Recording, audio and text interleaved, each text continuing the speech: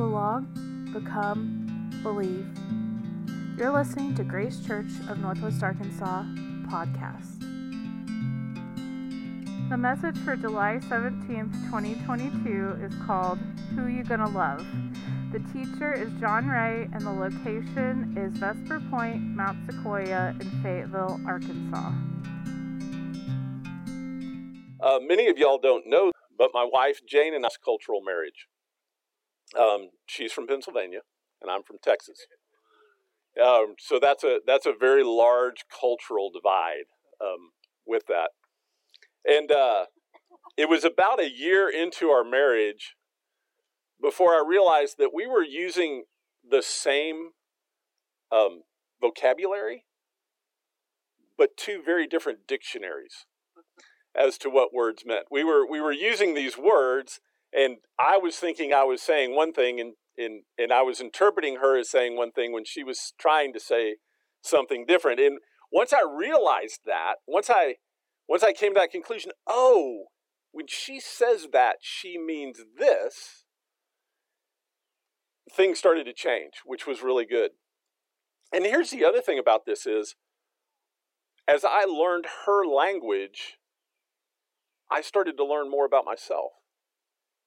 As I really listened to her and became conscious of what she was saying with those words, it enriched me. It changed me with that. Y'all, our relationship with God, our relationship with Jesus is kind of the same thing. We read these words in English in our Bible, or we hear the thought in the church, but we have a dictionary in our mind that is defining these words. That is not necessarily what Jesus is saying. It's not necessarily what God is saying. There is a language. I liken this a lot of times, that being a follower of Jesus or learning the ways of Christ is like learning a different language. It's learning a new way of thinking about things, of interpreting things, of understanding things with that. And maybe there's been no word that is more commonly misunderstood or mistranslated than the word love. Love is an ubiquitous word in our society. It's everywhere with this. And listen, if you've been in church any amount of time, you have heard this broken down 6 different ways to Sunday. You've heard it in the Greek, you've heard it in the Latin, you've heard it in the Hebrew, you've heard the cultural way, you've heard you can't love God the same way you love pizza, right? Like, you've heard the sermons. So we're going to look at this maybe a little bit different way this week. And our text this week is Mark 12:28. Starts with Mark 12:28. And it's at the end of this long discourse, ongoing argument that Jesus has been having with people coming trying to catch him up. In a way, trying to say, do you know what you're saying? Do you know what you're saying? Do you know what that means? Like, they're trying to catch him up on the language a little bit, call him up short.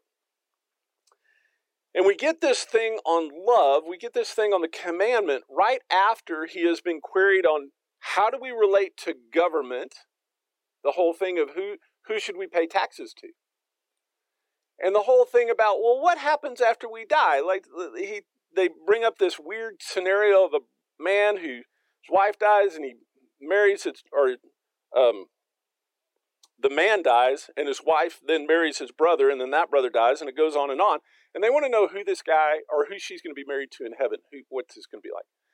It was this whole thing of trying to, in a way, work God into a corner with this. And of course, Jesus will have none of that. And then we get this thing.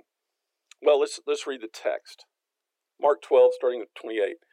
Now, one of the experts in law, this is one of the members of the group that was asking all these questions, trying to trap Jesus, came and heard them debating. When he saw that Jesus answered them well, he asked him, which commandment is the most important of all? And Jesus answered, the most important, and this is called the Shema in Judaism. You'll hear this prayed today even. Listen, Israel, the Lord our God is one. Love the Lord your God with all your heart, with all your soul, with all your mind, and with all your strength. The second is love your neighbor as yourself. There is no commandment greater than these. The expert in the law said to him, "That is true, teacher. You are right to say that he is one. There is no one else beside him.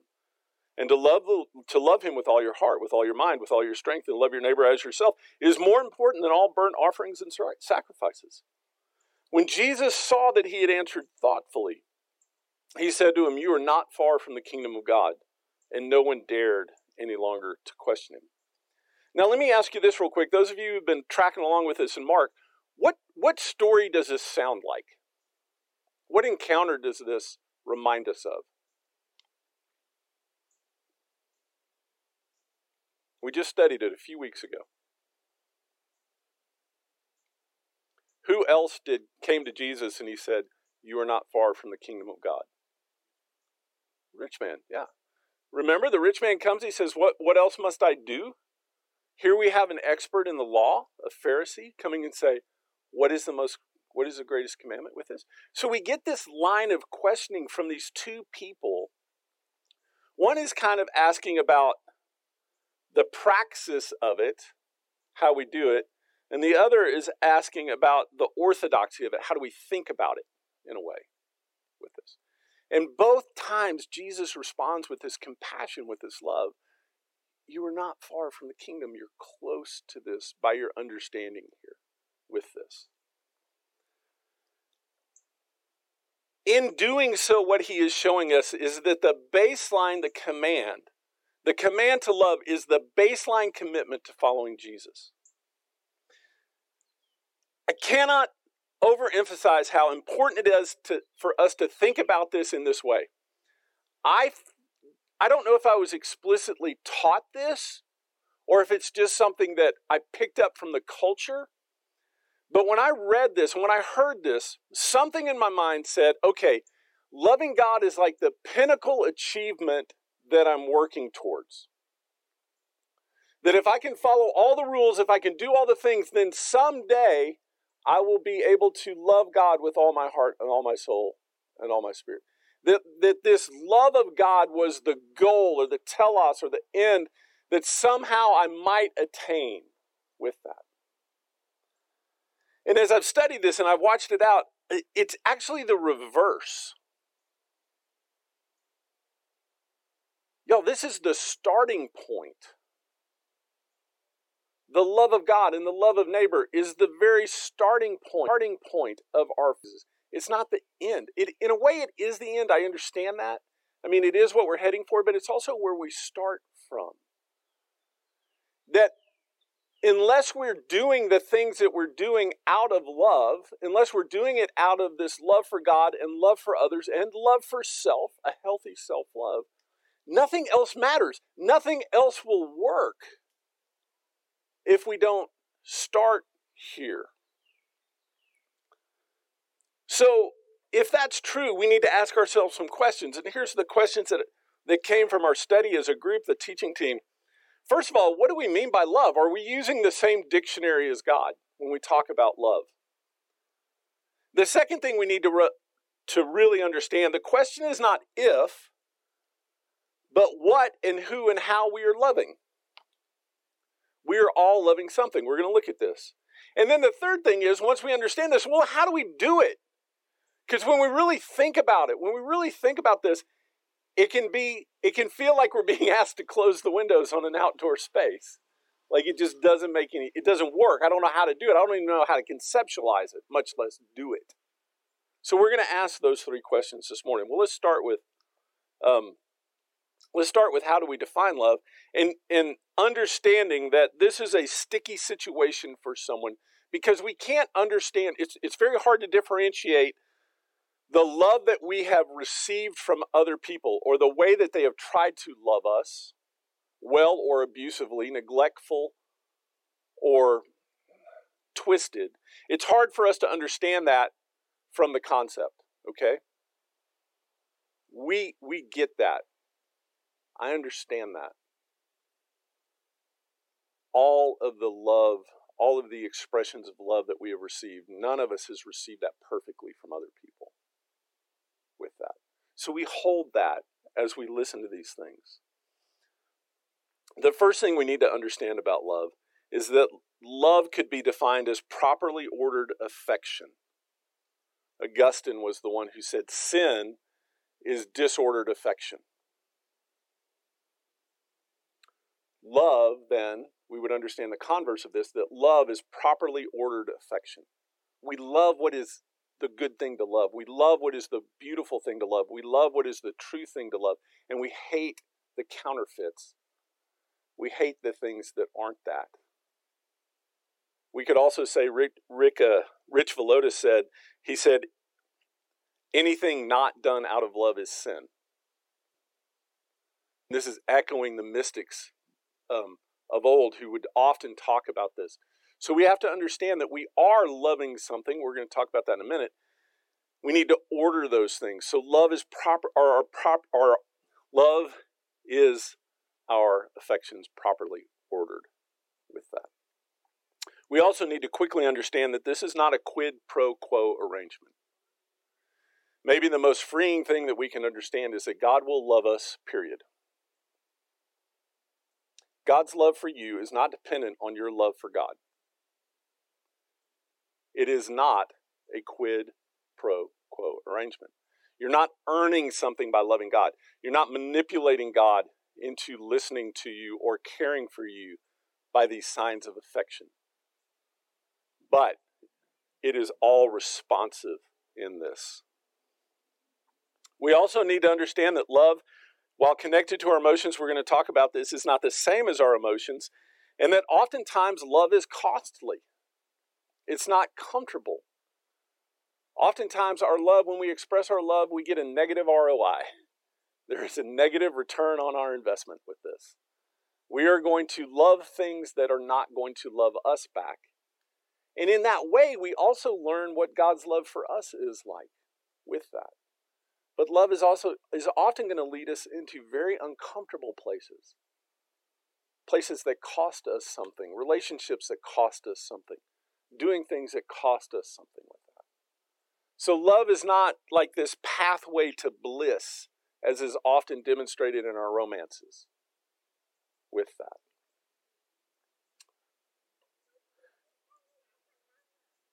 We also, and maybe this is another really big thing for us, is to understand that love cannot exist in isolation. One of the reasons why we do church, why we practice church, why we do this thing of coming together and sitting together and talking about these things and doing this, is to understand that none of us can love properly alone. That's why the second commandment, love others, is included in this, because there is no such thing as just an isolated, solitary love of God. It cannot, by definition, happen. Love only happens in community. It only happens in community. And that's why community is essential to us being love, expressing love, receiving love, giving love, understanding love takes place in community. It cannot do so outside. So that's a little bit when we talk about this. What dictionary is God using when God is telling us to love? We need to understand these things.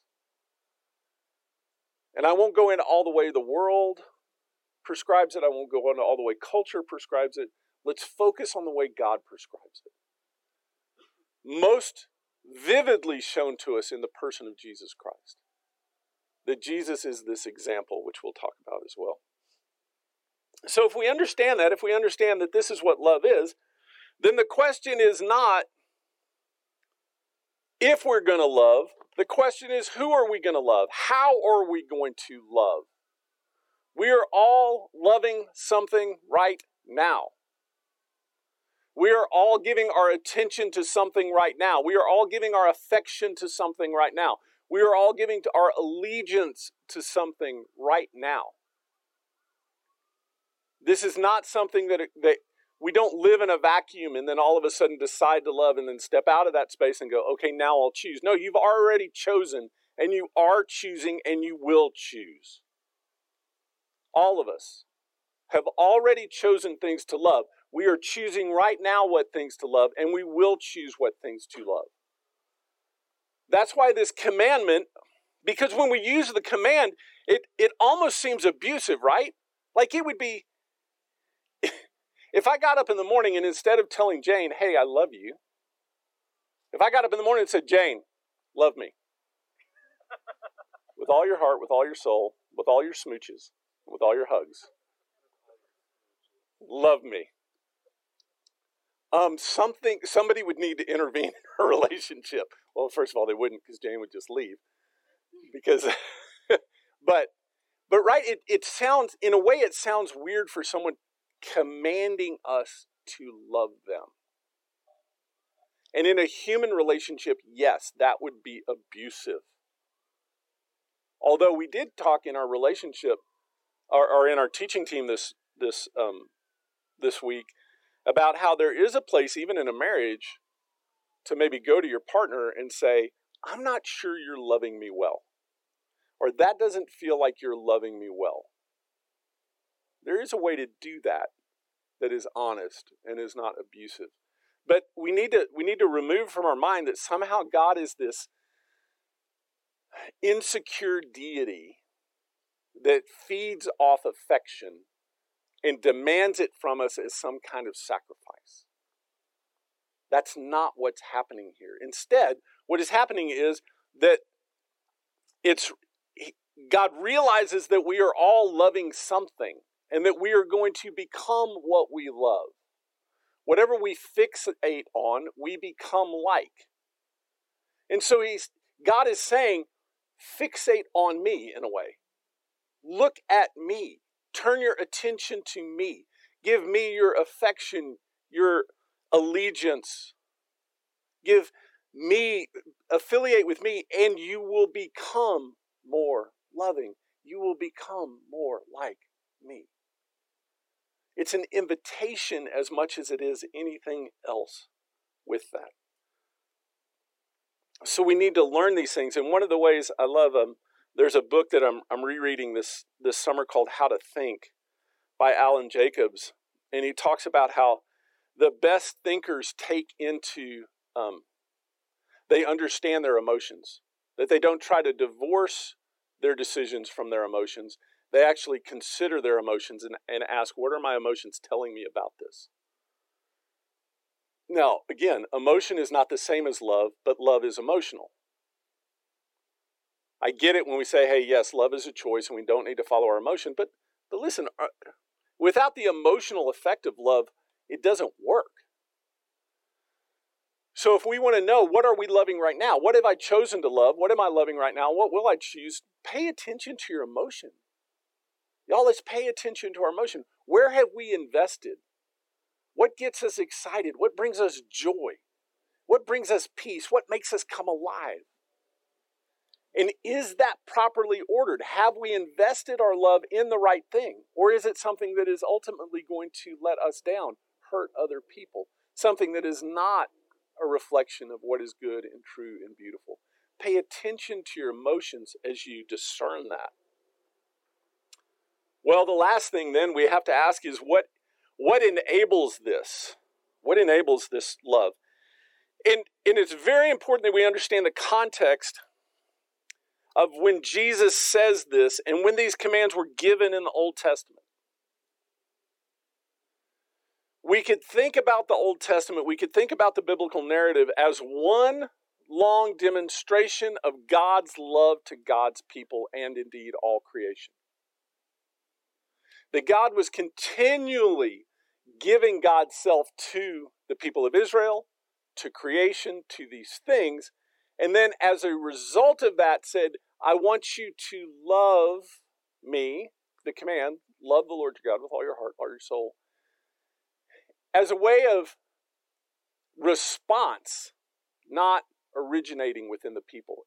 Our love is always responsive. That's why there's so many commands in the Old Testament telling the people of Israel, remember what I did. Remember how I brought you out of Egypt. Remember how I provided for you. Remember who you were as a slave and now you're not a slave. Remember who you were when you weren't a people and now you are a people. Remember what I've done for you, so that opens the door for then us to say, yes, God, thank you. Gratitude being one of those doorways to love. Yes, God, thank you. You have done these things. We begin to turn our affection towards God. We begin to this command now becomes an intuitive response to respond to what God has done for us. I was talking with my friend Annabelle the other day, and she's visiting us this summer from Mexico, and speaking in English all the time, she said, yeah, it was really weird. I started to dream in English. And I've never been that great in Spanish. I mean, I have a passing when I'm down there for a while, but I do remember the one time that I had a dream in Spanish. And I felt like a different person. Like dreaming in a different language was a different reality for me. It gave me a different language with that. And that's where we need to go, is we need to start dreaming in love.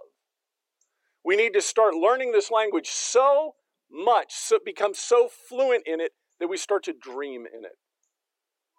That we start to dream in the language of love.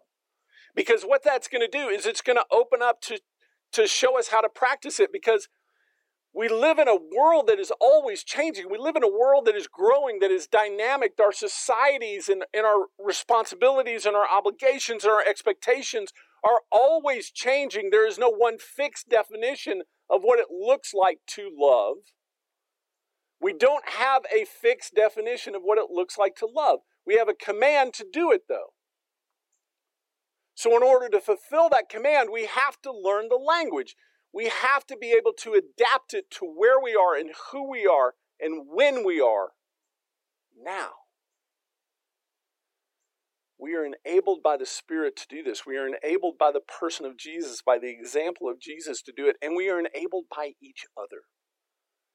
Going back to we cannot love in isolation. We can only love in community. We enable each other to fulfill this commandment. And we are thus enabled by each other to do that. Love is a language that is learned only through practice, through imitation of those who speak it fluently, learning to think and to dream in that language. I'm going to ask the worship team to come back up as we transition to this time of communion and reflection and offering. At Grace Church, our practice of hospitality is rooted in our response to this command to love our neighbor as ourselves. Y'all, we all need to belong. It is something we wish for, long for, look for. And when we find it in a healthy community like this, we are able to flourish. This is what we want for all people, everywhere. This practice also aids in our own becoming. As we practice being more loving towards others, towards ourselves, and towards God, we become more loving.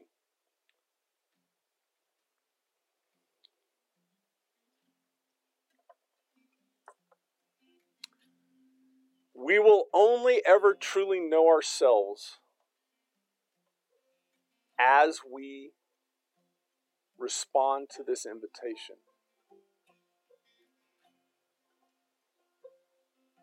It's all connected, y'all. Loving ourselves well is connected with loving others well. Loving others well only comes from understanding that we are loved by God. And that the only rational, reasonable response is to return that love to God. To show that love to God. To commit ourselves to that love of God. That's demonstrated in this table. This is why we come together around this table. Our communion table is open to everyone. All are welcome. All are welcome at our table. Jesus gave us on that, some of the last few hours Jesus had with his disciples. He took them around a table like this, and he took this cup and he said, I want you to do these things to remember what my love for you looks like. So when you take this little taste, this little drink, remember that it is indicative and representative of something that is endless, something that is forever, something that is limitless. And that is God's love for us, God's sacrificial love for us. Thank you for being here this morning. Thank you for listening to Grace Church of Northwest Arkansas podcast. You can find more about us online at gracechurchnwa.org. Grace and peace.